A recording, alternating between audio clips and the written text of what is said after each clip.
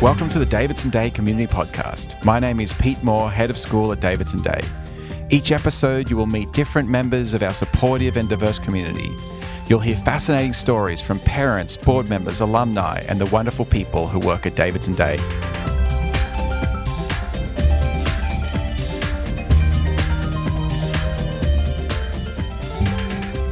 In this episode of the Davidson Day Community Podcast, I'm joined by Erin Evenham.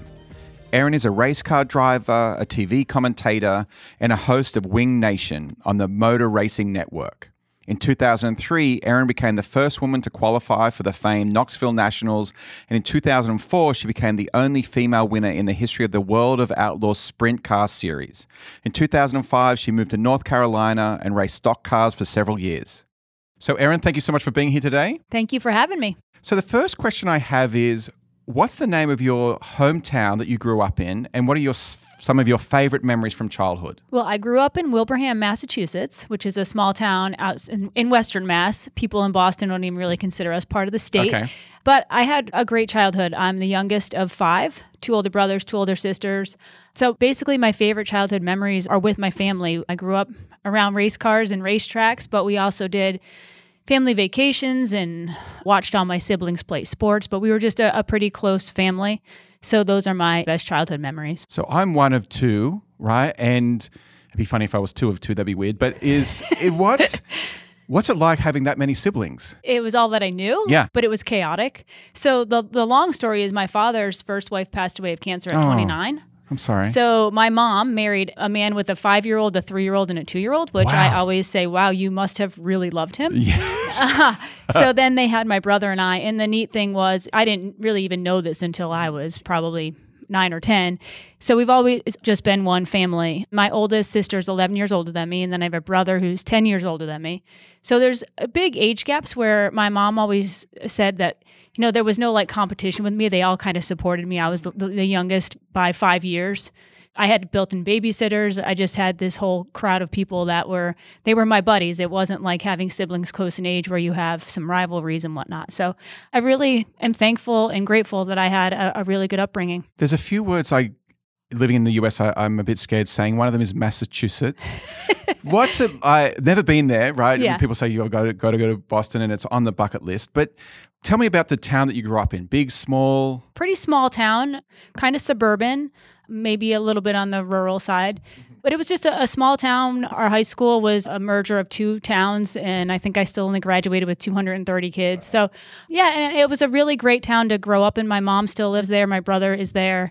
It just really was a nice environment. It wasn't super affluent. It was just kind of middle class, hardworking people, and small enough that it was just a kind of a safe, quiet place. Please fact check any of the questions I asked because I've read some of this stuff online. But I read that you started racing at the age of 7. You mentioned that your family was into motorsports. What sparked your interest? Well, my dad always loved cars. So before he got any of us kids into racing, he would go to the racetrack and help people. And he had some old cars that he was, project cars he was going to restore eventually. So he had my brothers racing go-karts, quarter midgets, they're called. And I grew up at the racetrack. So I have 2 older brothers and 2 older sisters, and I did just about everything my older brothers did. I was the ultimate tomboy. I played ice hockey for years. So it was just kind of what the family did, and I wanted my chance because I grew up around it. And I had one sister that raced for a while, but my dad kind of called her a social racer. She would let her friends pass her. She wasn't really into it. So I knew when I started that I needed to be on the gas, which you might hear as we go through this interview, but sometimes I was a little bit too much on the gas, a little too aggressive. But I think that started at a young age because I knew I had to prove that I was there for business. Do you remember your first race? I don't have specific memories of my first race. I remember the first time I ever drove a go-kart or a quarter midget. It was my brother's car. It was the year before I was going to start. So I was my daughter's age, 6 years old, and they put me in and I just knew what they did. It was just you put your foot to the floor and go. And my dad had tried to set the carburetor so it wouldn't be super fast. It would just be getting used to it, but he didn't set it right. So it was a little bit too fast, but I just thought it was what I was supposed to do. And I brushed the wall at one point, but the family still jokes about it. But I do have vivid memories of that. What was it like having older siblings that you were following in their footsteps? I think there was pros and cons to it. Like I said earlier, they were pretty much a decent bit older than me. So I think they really supported me. We were never racing in the same classes together. Mm-hmm.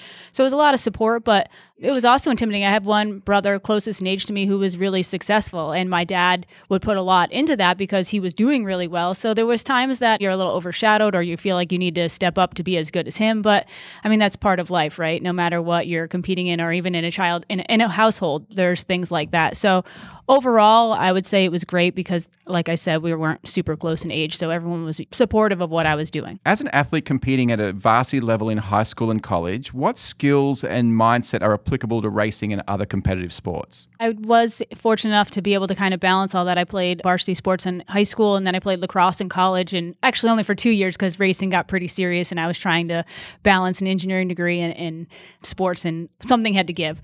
But in sports in general, there's so much that you can learn that's applicable to motorsports or life or jobs, whether it's the discipline, the work ethic, the sportsmanship, all those activities outside of school or whatnot and outside of your family just build your character and they build your confidence. So then you went to college and you studied engineering.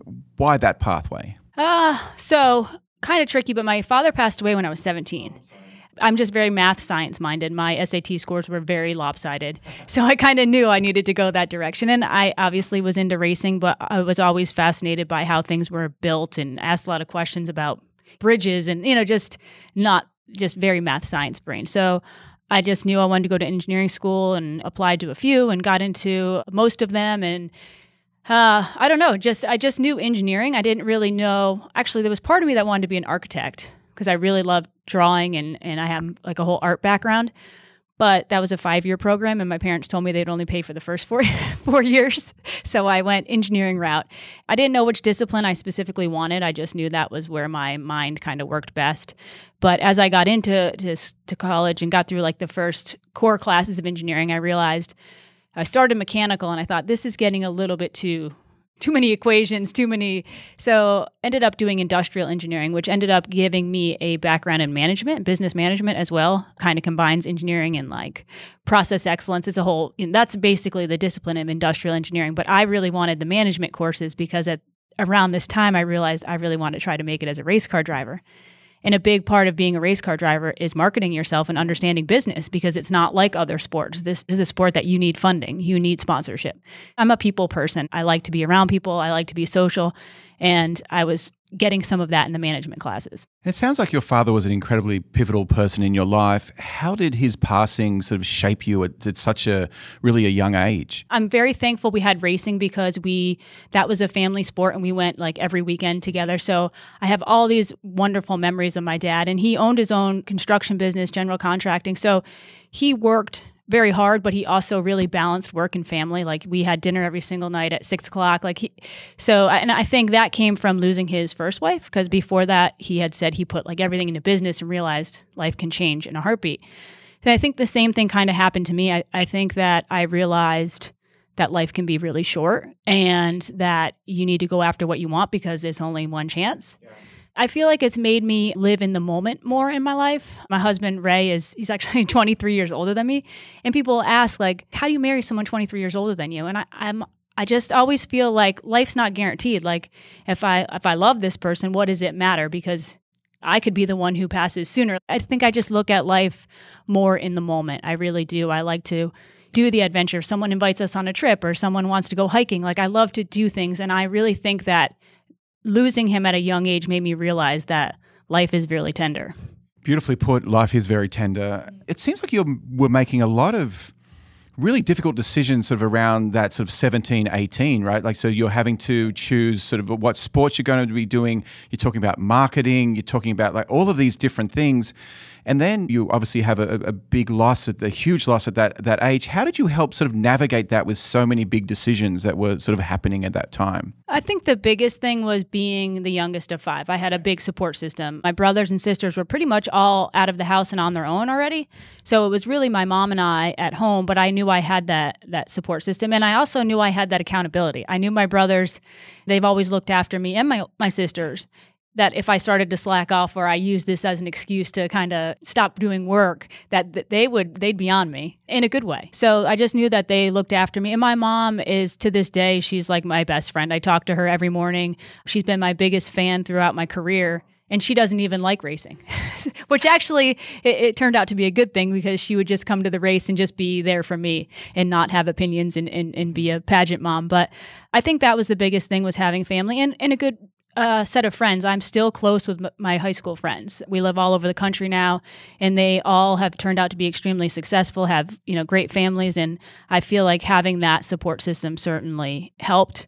And, my father passed away. We still had race cars and stuff. And my brothers would take me to the races. It was like they were juggling life themselves and working, and they would still find times to take me. So they helped me continue that. So again, it was just really having family and friends that were so supportive. And jumping back a little bit, so I grew up playing soccer and playing at quite a high level in the 90s. And there's a very sort of linear path from sort of club level as you sort of get up to, and I was lucky enough to play semi-professional as a high schooler. But there was a very linear path, right? You start driving at 6, racing at 7. What's the pathway to when you start thinking, oh, this could be a career, or this is something I could earn a living from? Well, I think every race car driver story is different. It's not like soccer or basketball where you start in a rec league and then you start travel team, and then there's nothing really set like that. There's a million different directions to get to the top. And if you interviewed even like NASCAR driver, which obviously there's some even involved in our school, they all come from a different story, a different route. So I think for me, when I had that moment of maybe I'm going to make this my career, maybe I can do this, I was while I was in college, I got an opportunity to drive a sprint car, which was like a big step up from what I had been doing from a family friend, and it went really well. And I got noticed by the guy who's like the New York State champion for like 7 years, and ended up, long story short, he was like, if you can come up with some sponsorship, like I'll run you in a second car. And I was like, wait, what? So crazy story, but I ended up getting my college, Rensselaer Polytechnic Institute, to sponsor me. And that is cool. Yeah, it was one of my professors one day. He was like, hey, have you ever talked to the school about sponsorship? And I was like, no. And he said, I think you should. I think you should reach out to, I forget who the other two were, but one was the dean of admissions. So I reached out to them and told them what I was doing, and the dean of admissions, she invited me to come and sit down and meet with her. So in my best college clothes, and I made this whole marketing portfolio and went and sat with her, and I remember her asking me, well, how much money do you need to make next year happen? And I was like, I was like afraid to throw out a number. What if it was too high? She'd shoot me down. If it was too low, I couldn't make it.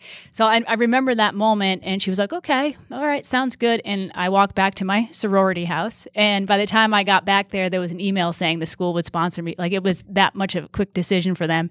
So that was like a key turning point. If I didn't have the funding from the school, I don't know if any of that would, anything would have gone further. But it was around that time that there was starting to be a push for diversity. And the guy that I was driving for, I remember we were actually at a trade show in Indianapolis, and he was like, you can do this. Like, you have the talent. It's just a matter of how hard you're willing to work at it and how thick skin you have, because it's going to be tough. And I remember we were at the food court eating, but it was one of those moments that you're like, you know what? I want this. And I remember telling my mom, first of all, the school is sponsoring me, and she's like, wait a second, I'm paying tuition, and they're turning around and paying you, and they were paying for all my travel. She's like, something's wrong with this. And then I'm telling her, okay, when I graduate, I'm actually not going to get a real job. I'm going to go on the road racing. And she was like, wait a second, whoa. But I did have to promise her that I'd finish school, because this was about the beginning of my junior year, and I was racing a lot, and I was flying back and forth, and the school was helping me with that. But I can tell you, there were many times that I'd race like 4 nights in a row and then go back to school and be like, oh my gosh, I have an exam. I have like some, crazy calculus or whatever the courses were at the time. And I'd be like, the last thing I want to do is sit down and study. But my mom was like, that's the deal. You need to finish school. So I'm thankful that there were many nights she let me cry to her and be like, I don't want to do this. I just want to race. So thankfully we made it through. And one of the reasons I wanted to speak with you is because I love speaking to people who are pioneers in their field, right? Being a woman in engineering is rare, right? Being a women race car driver is rare. And I've said this a number of times on this podcast. So I was raised by a strong mother, have a very strong sister, married a strong woman, have 2 daughters, right? And so I've just incredibly interested in helping young women sort of reach their potential, because over time I realized that there was all these barriers that were put in their way, and many of the time it's invisible, sometimes to them, but even to people sort of around them.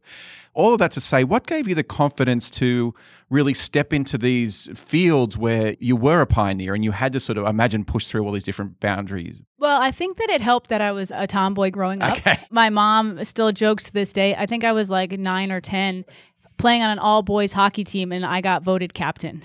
And she's like, it was a kind of a joke, and I thought it was normal. Like but again, I was such a tomboy that I fit right in with them. So I think that was part of it. I also think that my parents were a huge part of it. My dad certainly didn't say, you can't drive a race car because you're a girl. He never, ever said I couldn't do something because of my gender. And my mom is a strong personality. She had a college degree and was a teacher, and she was a stay-at-home mom most of her life, but like she gave us her all. And I think looking back on her life, if there were opportunities like they were when I was growing up, or even like today, I think she would have done a lot more, because at the time, she talks about going to school, college, it was like you either had to be a teacher, a nurse, there was not a lot of options. But she's a very strong personality. So I think all of those factors led me to think, I can do it. And then I had brothers that were supportive. And then as I started climbing the ladder and racing a little bit, I found it a challenge, and it lit my fire. Like, you think I'm a girl, I can't beat you? Of course, there were some things and some comments along through my career that actually hurt, and I had to pretend they didn't, but there was a lot of it that motivated me.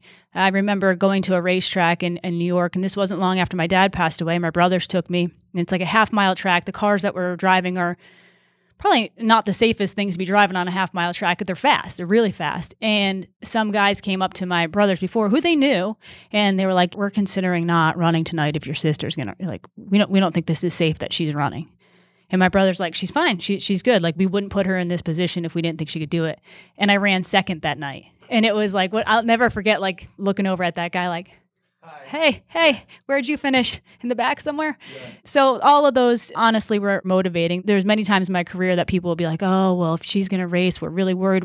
We're going to have a lot of wrecks. And I think it was very motivating for me. And I don't know where that confidence came from. Maybe it was because of that core group of support I had growing up. And I think that's huge. And that's huge in any industry, in any career path, any sport, is having the people that your leaders that really believe in you. And not every person or not every young girl has family that is so supportive. They're just like, yeah, there aren't limitations because of your gender. And I'm sure, you've spoken to many women over time or young girls over time about sort of your journey. How do you sort of coach people who haven't necessarily have that support, right? So they might still have that voice, whomever it is, in the back of their mind saying, no, you can't do this, you can't do that. How do you help people overcome those limiting beliefs? I mean, I think that's a $1 million question in our world right now. And I wish that even in racing, I was seeing there's been a change in women and how many are in the industry and how many have come along, but it hasn't changed as much as I'd like in the time I've been around.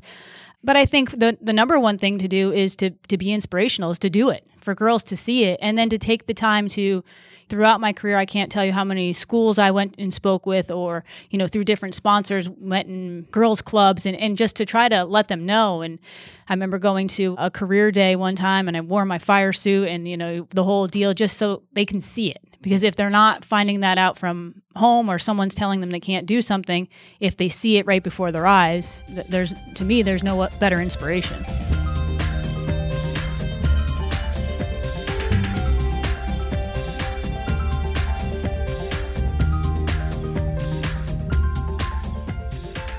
Thinking about your journey, right? We have people listening who just know a ton about motorsports, and then you have other people who don't know anything. And so what's been cool about living in Charlotte is just learning a lot.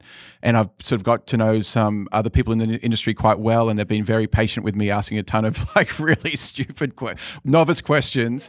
And so if you talk about your journey, so you start in go-karts, and they were called, quarter midgets, and then could you just describe the type of car you drove, and what are they? So then you went to sprint cars. So you described that. Then I drove mini sprints, which are micro sprints. There's different names for them, but that was on dirt. And you describe what a sprint car is. Okay, a sprint car is a car that weighs about 1,000 pounds. Well, actually now they weigh about 1,400 pounds.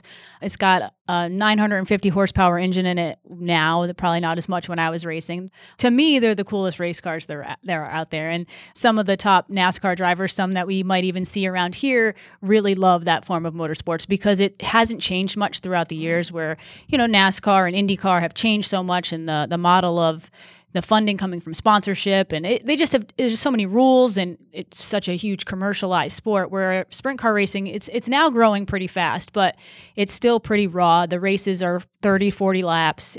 Your practice is like 4 or 5 laps. That's all your practice. And you go out and do your time trial laps, which are 2 laps.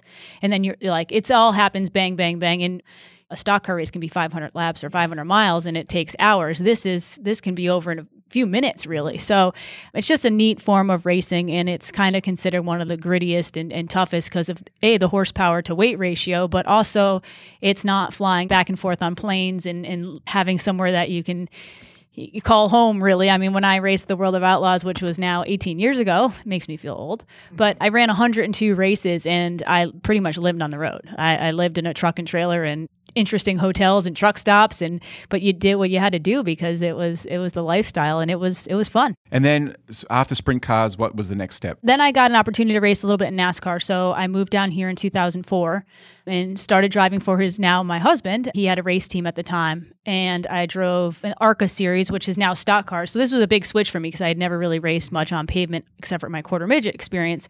So I raced ARCA, had some success there. I think I had 5 second place finishes in a year and a half, and then ran a full season in the NASCAR Truck Series, ran a little bit in what is now the Xfinity Series, and then I started dating my car owner, which is not exactly ideal for a woman in your career. I always tell people, and Ray and I are open about it, I remember like us having a sit down about it, and it's like, you know what? I would love to have 1 million trophies, but more important to me is to have a family someday. And I can't guarantee that someone else, if I pass up this opportunity and I fall in love with someone, it was a tough decision to make at that point in my career. Ended up racing sprint cars again. I went back and raced sprint cars for a few years. We ended up owning our own team and really kind of got away from it because we talked about having a family. We had all these other projects going on. And to be a racer and to be successful really at anything, you have to be all in. And we couldn't be, especially living in Charlotte, and sprint cars race 3 or 4 days a week. So to be a part-time racer, that to me isn't fun. Like that's my personality, and really, and everything is, if I'm going to do it, like I'm in. Yeah. If not, I don't know how to like part-time and like be okay just running. Okay, just a little bit of my competitiveness, I guess. Thanks for being so open and honest. Yeah, I mean, it's life, right? Talk about that sort of sliding doors moment, right? We all experience that where you have a decision that you will make that will close one door and open another, and they're very difficult. We all experience them, and sometimes it seems like you were very aware that was happening, and other times they're happening. It's only on retrospect. I think that I wasn't aware of how much it was going to close, but I made that decision, and there were times that it was hard. There was times that I'm like, hey, I'm still a race car driver. I still am talented. I made it this far all on my own. Mm-hmm. But at the end of the day, looking back, my husband and I, we've been married for almost 13 years. We've got our daughter, Kate, obviously here at the school.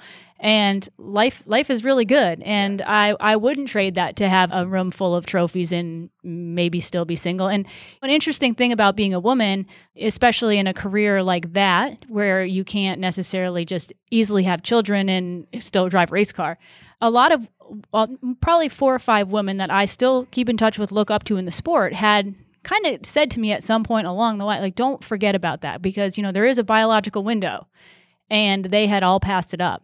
And now they're in their 50s and 60s, and they're thinking, man, in retrospect, I probably should have tried to set my career aside, not be so driven, and miss the chance to have a family. So it's kind of always in the back of my head, and I always knew I wanted a family. I think growing up in that environment that I had, that was so great. I just really knew, and obviously that's not necessarily something you can just have happen. And there's a little bit of, you have to have faith and whatever to have a child. It's not like it just comes naturally to everybody. But I think that I knew in my mind I wanted a family, and it was ultimately more important. So I don't regret any of those decisions. Do I look back at my career and think I probably could have won some more races and I probably could have done some bigger things? Yeah, but you know what? I think even the most successful look back at their career and say that. There's still championships they could have won. So I am very content in life and where things are at. What did you learn through that experience of just having to make such a hard decision that would propel your life in one direction rather than the other? What advice would you give someone sort of in that situation? I think really is to trust your instincts. I feel like instincts are, and what your gut tells you. I feel like in a lot of my life, I've really just relied on what my gut is, for a lack of better term, like what my body is telling me. But I also think leaning on people who are really close and supportive. Like, yeah, you might be getting opinions from people everywhere, but to take those opinions and keep those people who are close to you and supportive to you, their thoughts and their opinions and their support.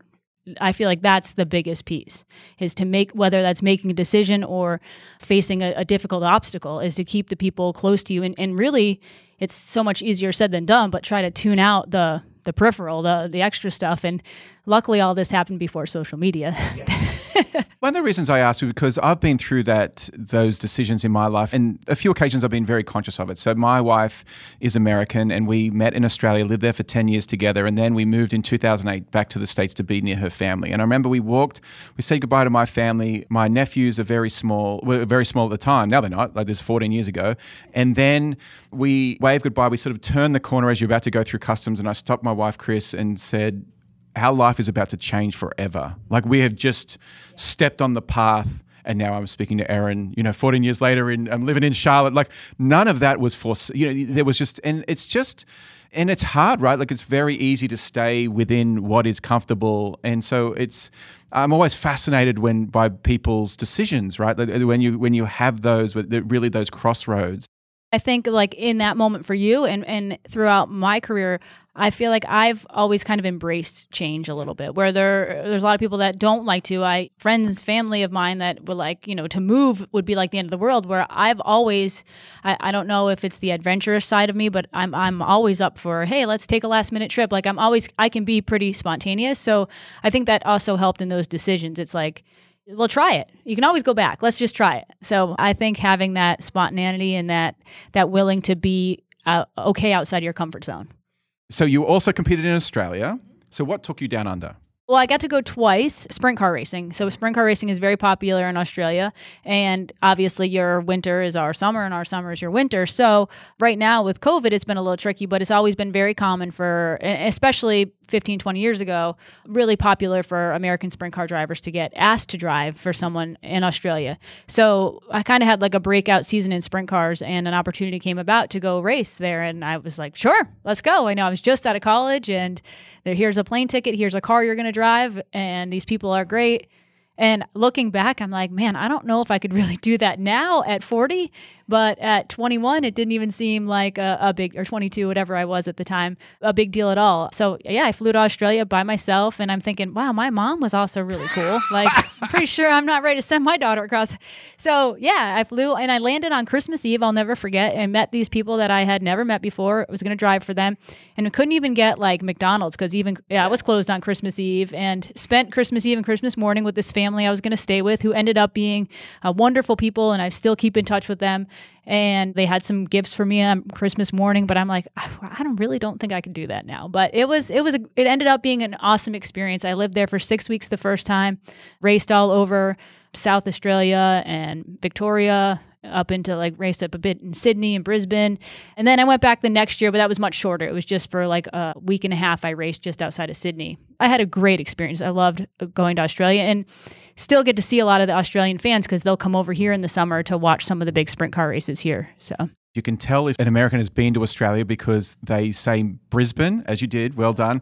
They say Canberra and Melbourne, right? So it's not Melbourne, it's Melbourne, B-E-N, Melbourne, M-E-L-B-E-N, Melbourne, and not Brisbane. So normally I can tell if people have been to Australia, one, how they pronounce capital cities, and the other one is if they say, where are you from in Australia, right? And I think when we first met, you asked that too. And then what was really cool is when I grew up, my dad, he was in the horse racing game growing up. But then, so I went to Parramatta Speedway. Yeah, and that's where I raced outside of Sydney. Yeah. Yeah, so I went there like probably a handful of times as a kid. And so you arrive, and then how do you get the car set up? How does that all happen? Well, there was somebody that, owned the car I was going to drive for. I think I brought a seat with me because in sprint car racing, in any form of motorsports, your seat is pretty much like to your shape and size. So I think I brought my seat over with me, and you kind of just go with the flow. And honestly, I was driving for a new team, and I didn't really know that going into it. And we struggled a bit. We didn't have they didn't have much funding. So we were using some used tires, and it was kind of, it was a little touch and go there for a while, and then some fellow Americans started helping, and the last race that I ran there was the Warrnambool Classic, which is like their biggest race, and ended up being the first female to ever make the race. I think I'm still the only to this day, and it was this whole controversy because a fellow American took me out on the last lap of the last chance race, like the B main, and they, in Australia, which is different than the US, they would make a call, like they black flagged him. They disqualified him because they thought that move was dirty or whatever.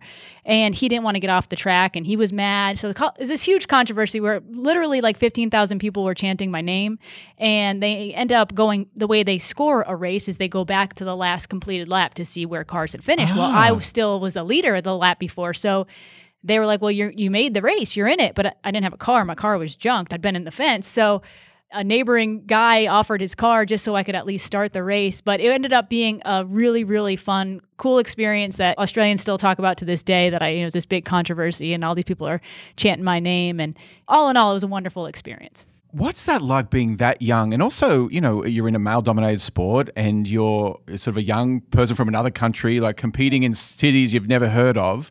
And then suddenly you have sort of like a controversy like that. How do you sort of keep a level head? I don't know. I was young and didn't know better at the time, I guess. And again, there was a lot of fellow Americans that I did know fairly well that were helpful. And actually their wives, there was 2 of the drivers that I raced with from the U.S. were down there, and their wives were good friends. And they were very involved in the sprint car world. And as soon as it happened, they were like, Erin, you belong in that race, and helpful. So again, I think like I've guessed the whole time I've talked about is like that support system. Even when you're in a different country and you don't have your family or close friends, it was still a group of people that I knew that believed in me, that helped. And yeah, I think it was good that I didn't really know better then. It was just kind of what I was experiencing at the time. And yeah, there were certainly times where I was homesick there. I was like, what am I doing? I'm across the world by myself and it's not going well. And it's probably a few tears shed. But I guess there's just that part of me that's so competitive and perseveres. And I think that's kind of always been one of my strengths, is I can be so competitive that I'll fight through it. That was another question I was going to ask, going back to something you said earlier about sort of growing up and being competitive.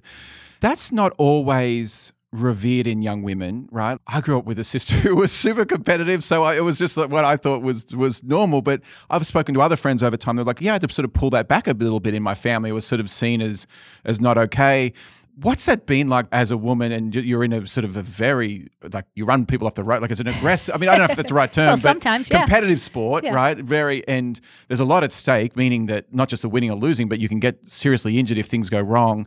How did you, I guess, learn to channel your sort of competitiveness and aggression and things into success? I did wreck a little bit. I was probably, honestly, going back a little bit to my childhood where I knew I had to prove to my dad that I was going to be aggressive. I feel like there was a part of me that always knew I had to be aggressive to prove that I was good enough to do it.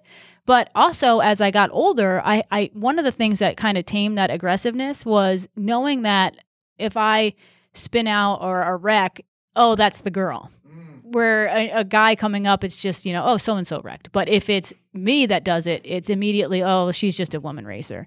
So I learned to kind of be a little bit more methodical about like how I would get up to speed and just like not just go crazy, because I knew that there was also a stigma that came along if I wrecked a few cars. It wasn't just, oh, so-and-so's learning. It's, oh, she's a woman driver. You mentioned that racing can lead to accidents and wrecking. Talk me through some major crashes you've had, and just gosh. I can't imagine just having your body just flipped and that sort of speed and with that sort of metal around you. What are those moments like? You're just hoping for it to be over? Okay. Yeah, I've had a few, knock on wood. I mean, I guess I don't race anymore, so I don't have to knock on wood, but luckily I was never really injured. I've broken some ribs and separated a shoulder. Like, it sounds like really injured to me, but no, not compared to, unfortunately, the sprint car racing to this day is still probably one of the more dangerous forms of motorsports. I think when a wreck happens, obviously you never think you're going to wreck, because if you did, you would never do it. But it's bound to happen at some point. So some of the wrecks I think about, like in a sprint car, oftentimes you're flipping.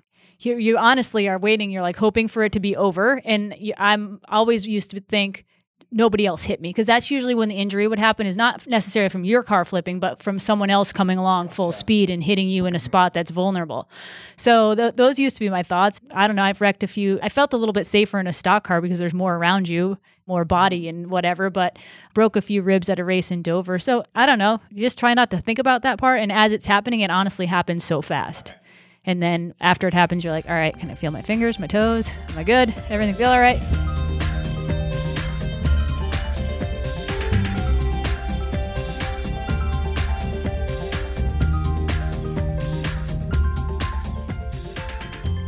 So what are some of the challenges women face when trying to break into motorsport? I think motorsports in general is hard because it's different than other sports. It's a sport that not only do you have to have like a team, but you need to have equipment and you need to have funding. So sponsorship is really, honestly, at this point in motorsports, the key thing. So finding sponsorship is so hard for a male or a female, and not just as far as funding, but I think people-wise. Racing is... you really have to have the group of people that work on your car truly believe that you can do it, because there's so many parts and pieces. It's a car that they're building, they're working on, they're changing the setups. And if they don't really believe that you can do it, they won't put the effort in. Okay. People are really important. Being surrounded by a team, a crew chief, the guys that actually and girls that actually work on your car, truly believing that you can do it. I think that's a really key ingredient, obviously, along with funding and opportunity. There's not a lot of opportunity. You have... I don't even know statistics on how many thousands of kids race go-karts, girls and boys. I mean, I would guess it's probably in the hundreds, thousands. Like, there's racetracks all over the country, all over the world. And then you narrow it down. If you think about like comparing it to football, NFL, that's crazy hard to get to NFL, but there's still how many teams? When you get to NASCAR, there's only the same 40 people competing every single weekend. In your years of driving, has the sport of racing changed significantly for women, or has it stayed pretty much the same over the last 19 years or so? Unfortunately, I don't think it's changed as much as we would like it to, but it has changed. There are definitely more women, maybe not necessarily driving at the top level, because right now there's not a single female in the top level of NASCAR. There's one in IndyCar. So there's still not as far as driving, but I feel like in the industry, there are more women. There's more women engineers that work on cars. There's more women crew chiefs. There's more women involved. But it's something that I'm actually pretty passionate about. I'm involved in this. It's called Women in Motorsports North America with Lynn St. James, who is a former IndyCar driver. Okay. And another woman named Beth Peretta, who owns an IndyCar team. And we're starting this whole network of women in motorsports to try to help. Yeah, it's something that we just kind of started about 6 months ago. And then, so there's more and more. Right now, there's a big thing that was just announced with, I think, Busch Light Beer is sponsoring all these women in NASCAR. So suddenly, and for some reason, thankfully, in the last few weeks, there's been a bunch announced as far as helping women. Chip Ganassi, who's a big team owner in IndyCar and NASCAR, just announced a whole initiative for women. So it's happening. It's just maybe slower than we would all like. But it's hard. You've got all these thousands and thousands of males that are trying to do it, and you still only have a small percentage of women. So to make it to the top for all of them, it's incredibly hard. And then you got to have the talent, you got to have the whole package. And would you encourage Kate to pursue motorsports? I would. Right now, she has found a passion in ponies and horses, which might be more dangerous and more expensive, but so we're totally supporting it. But yeah, you know what? Honestly, I'll support whatever she wants to do. I just want, especially in this world we live in right now, for her to be happy and to have a successful life, whatever that is for her. I just want her to be happy. But if she ever said that she'd want to race, of course, my husband and I would be all about it. But there's part of me that doesn't want her to do it. I know what I went through. Yeah. And we've taken her out to a local racetrack, and she was like, no, horses are my thing. And part of me was relieved because it's a whole new environment. There's a lot more women in ponies and horse jumping.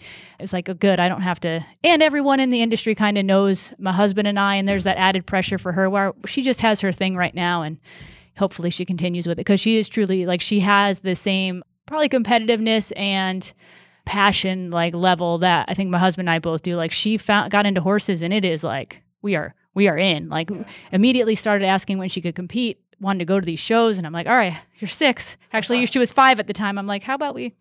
So now we lease our own pony, and we've been going to shows, but it's been neat. And racing was for me, it's providing her those memories with my husband and I, our family, and we take a motor home and we do the whole thing. And she's the youngest of the barn, and all the older girls are so good to her. So I'm hoping it's creating those memories that I have from when I was little, just in motorsports. Actually, I was looking at your Twitter profile in preparing for this, and I saw a photo of her all dressed up in her gear and everything. That was so cool. And so I also was looking at the work that you've been doing with the Motor Racing Network. How long have you worked with them, and what sort of content are you producing? So I started working with MRN years ago. I would fill in occasionally, even on some of the NASCAR shows when people were going to be out. And then I started doing this show called Wing Nation, which is solely focuses on sprint cars. I watched an episode. It was cool. Thank you. Yeah, about 6 years ago, they asked if I could do it. And it was right after I had Kate, and I was trying to balance, I'm going to be a pretty hands-on mom, but I need still to have a little something that's myself. So we've been doing it for the show's about 10 years old, 11 years old, but I've been doing it about 6 or 7 years. And it's fun. We do every Tuesday, I do a show, and sometimes then we do a podcast on Thursdays. And then we kind of rotate a TV show as well that's on MAV TV.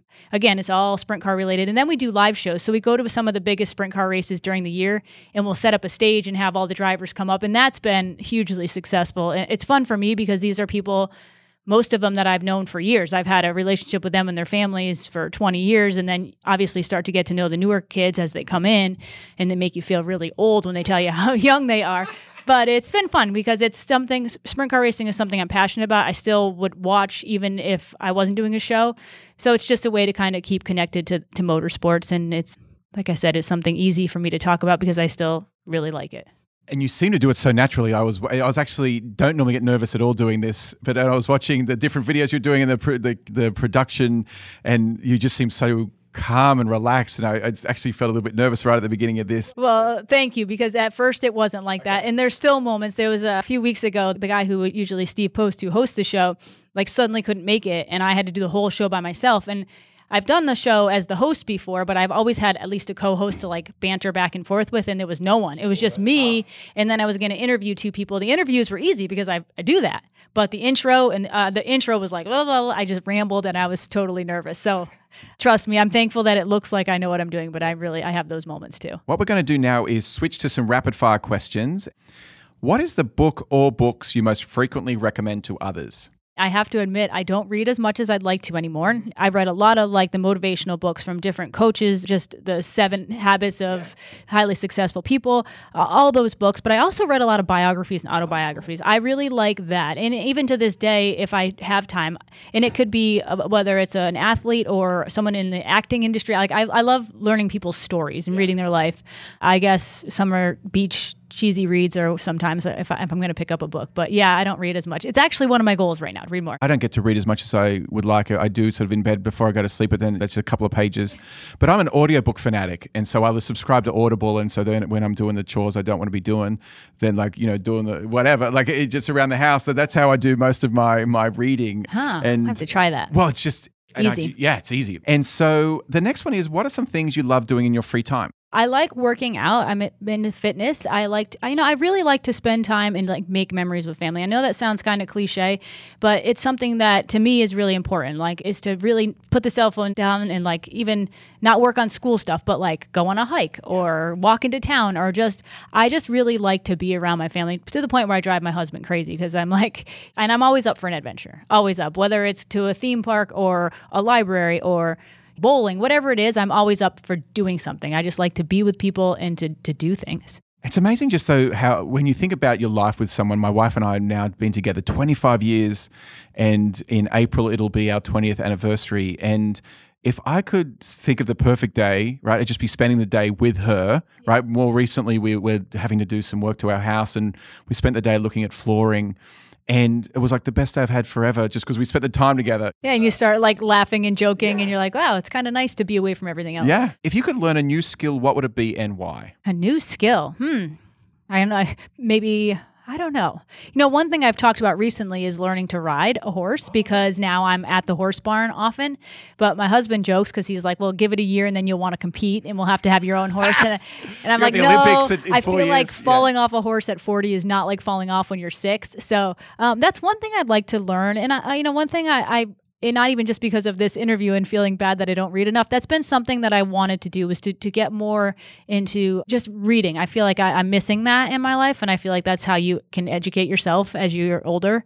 I catch myself watching Netflix, and then I'm like, this is just pointless. I'm not learning anything.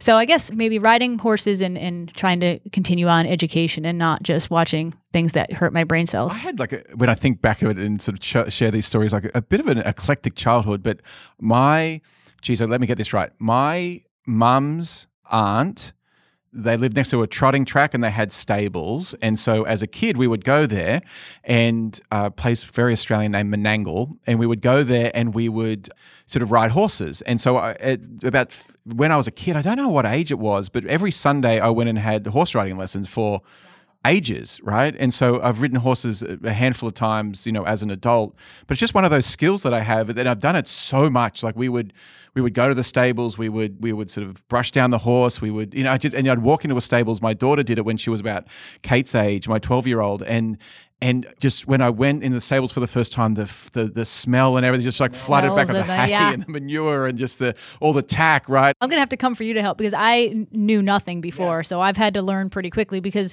at her barn, she's kind of responsible to do all this. Well, she's sick. She can't even really carry her own saddle right now. So I had to learn pretty quick a lot about it. So, but it's neat. For me, again, it's learning something new. I think you'd love it. And you can do it at whatever. You'd have to probably rein in your competitiveness, but it's something so unique, clearly, about riding on the back of an animal, right? There's just... Which for me has been different to seek. So I'm used to a race car that's kind of predictable. Like it doesn't have good days and bad days where it's, her pony's just had some ulcers and we had some issues. I'm like, oh, this is a live animal. It's a live animal. And as much as you think they're trained, quote unquote, like it's sort of... And so in the last 5 years, what new belief, behavior, or habit has most improved your life? I think one thing that it's kind of been my whole life, but something I've really tried to focus on, especially since having Kate, is to truly be in the moment and make memories. And again, it probably goes back to losing my father. And I also have a best friend who's still really fighting cancer. It's one of those things where you try to find balance. Life is all about balance. You want a career, but you really want a good family life and you want to raise your kids the best that you can and give them the best opportunities. So I think that's one thing I've really worked on is for years being a race car driver, you're pretty selfish. You're just career driven. It's all about you and making the next level. And then even getting married, suddenly that has to change a little bit because now you got manage a family or a husband and your career. But then you add kids into the picture and it's like, you just really kind of have to take a step back. So finding that balance where, I can still do a radio show and still work on some projects, but I want to be present. I want to make memories with her. I want her to have the support in the childhood that I had.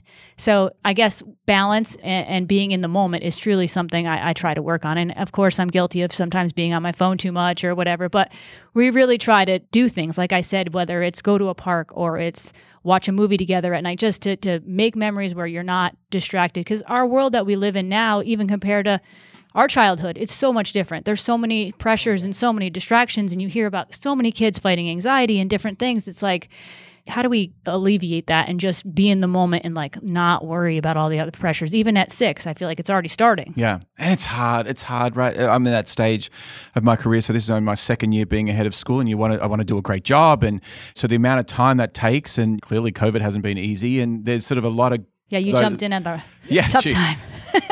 I moved to the US just before the stock market crash of 2008 too. So it's sort of like... wait for the Moore family to move and just all right, let us know. Send a notification out. Something's going to go badly. And I often feel guilt, right? I at least work 6 days a week, right? And long hours. And so something I try to focus on is that it's the quality of time that I'm spending with my girls is what is it? And even as small moments, right, is my wife generally drives my 5-year-old to work, but my elder daughter, Ruby, who's in 6th grade, I'll take her in the morning, right? So I get to work a little bit later than I want, but just those 10, 15 minutes when she's went through a phase where she's learning French, but we were listening to French music every morning. And it's just that try to capture that 10 or 15 minutes just driving in the morning and where you're truly engaged. Yeah. And it's just our time. And even the lease came with us this morning. We're driving past and recording this in sort of mid-March, and the flowers were changing and we were all just geeking out on that. Oh, look, how pretty is that? And it was just, they're the things I hope that they remember, even though I'm not there sort of anywhere near as much as my wife is. 2 more questions. What advice would you give someone wanting to pursue a career similar to yours? To just honestly go for it. Like anything in life, it's going to take hard work. It's going to take obstacles you're going to have to overcome. But to me, there's nothing that you can't accomplish if you really want it, really, in life in general. And that's what someone had told me when I was in college. Look, you can do this. It's just a matter of how hard you want to work. And sometimes you do have to sacrifice things. But to me, it's just to really go for it and focus on it and try to put yourself around the right people and make sure. One thing I noticed growing up racing and really in life is if you go to someone who you think is doing really well at the time and asking them for advice, if you truly show them that you want to do it, they're often really willing to help you. 100%. If you go and haphazardly just say, hey, will you help me? That's not going to get their attention. But if you go and say, hey, can I help sweep the floors? And I really want to do this. And you show that, they're usually very willing to help someone when they see that drive. I mean, it's a great point. Like, even I'm a leadership junkie, and so early in my career was in San Francisco. We had all these incredible sort of tech leaders and leaders of other major companies, and the kids went to our school, and I was really wanting to improve as a leader. And a handful of times I said, some of the most like really recognized people, do you have time to go for, like, I'd take you to lunch and speak with you? And they're like, let me take you to lunch. But I would just sit there with like a ton of questions, and the amount of advice I got, but it was honestly surprising. And when they can genuinely see you wanted to learn, they're usually willing to help and to give you the good stuff. Yeah. And one of the things that's actually cool about my job, it's built in now. So I have a board chair, and my last 2 board chairs, incredible women, right? And so last year was Renee, and this year it's Holly. And so basically I meet with them once a week, but just have these coaching sessions for these amazing leaders. And I just go with my list of questions. And so now it's sort of replaced, and I sort of joke, like, how much am I charging you for the hour? By the hour, it's like nothing, but they're so great. I'm very lucky. The last question I have is, what inspires you? What inspires me? I think seeing my child happy, seeing her accomplishing things makes me happy. Seeing my husband accomplishing things he wants to, and my stepson and all of my family. Like, really, my life is based around family and friends too, and making memories and making the most out of life. Like I said at the beginning of this interview, we were talking about my father. I feel like that's really the one thing I got out of, unfortunately, losing him so young, was like, and one of my dad's quotes was, "This isn't a dress rehearsal. Like, this is it." So I try every day to push aside the little worries that are, I haven't done this, I haven't done that, all the pressures that all of us feel every day, and really try to enjoy moments and laugh. And like you said, you talked about looking at the flowers with your daughter, like taking in those moments and truly being present. So overall, it's family. My dad did inspire me. He started his own construction business when he was young, and my brothers still run it to this day. And my brothers inspire me. They've taken what my dad started and they've run with it and done really well. And my sisters, there's just so many people that inspire me with the things that they do. And it could be just because they're a good parent or because they're a good friend. My friend that is fighting cancer, she inspires me every day. She's the strongest person I know. She was diagnosed 7 years ago with ovarian cancer. I'm sorry. And she's had like 4 recurrences, and she's just the strongest. Like, not only has she gone through a gazillion chemo treatments and surgeries, but she has the best attitude. And like, there's nothing more inspiring to me than that. Whatever troubles we feel like we're having are nothing compared to that. So I think it's the people who are around me are what inspire me. Erin, this has been a ton of fun. I've really loved it. Sorry if I ramble a little bit. No, it was great. I get going. No, this has been really great. And genuinely, you talk about being present, like, you really felt that today. And I appreciate how sort of open and honest you've been. We're very thankful that you joined our school and your generosity, and we love your daughter and Ray, and we're just so glad you're here. So thank you so much for all your time today. I deeply appreciate it. Thank you. It was a pleasure. And anytime you need any help from us, we're happy to do it. Thank you. You've been listening to the Davidson Day School Community Podcast, which is hosted by Pete Moore, head of school at Davidson Day. The podcast is recorded on campus in the heart of the Lake Norman area. If you have any comments or questions, we'd love to hear them. Email your thoughts to podcasts@davidsonday.org. That's podcasts@davidsonday.org.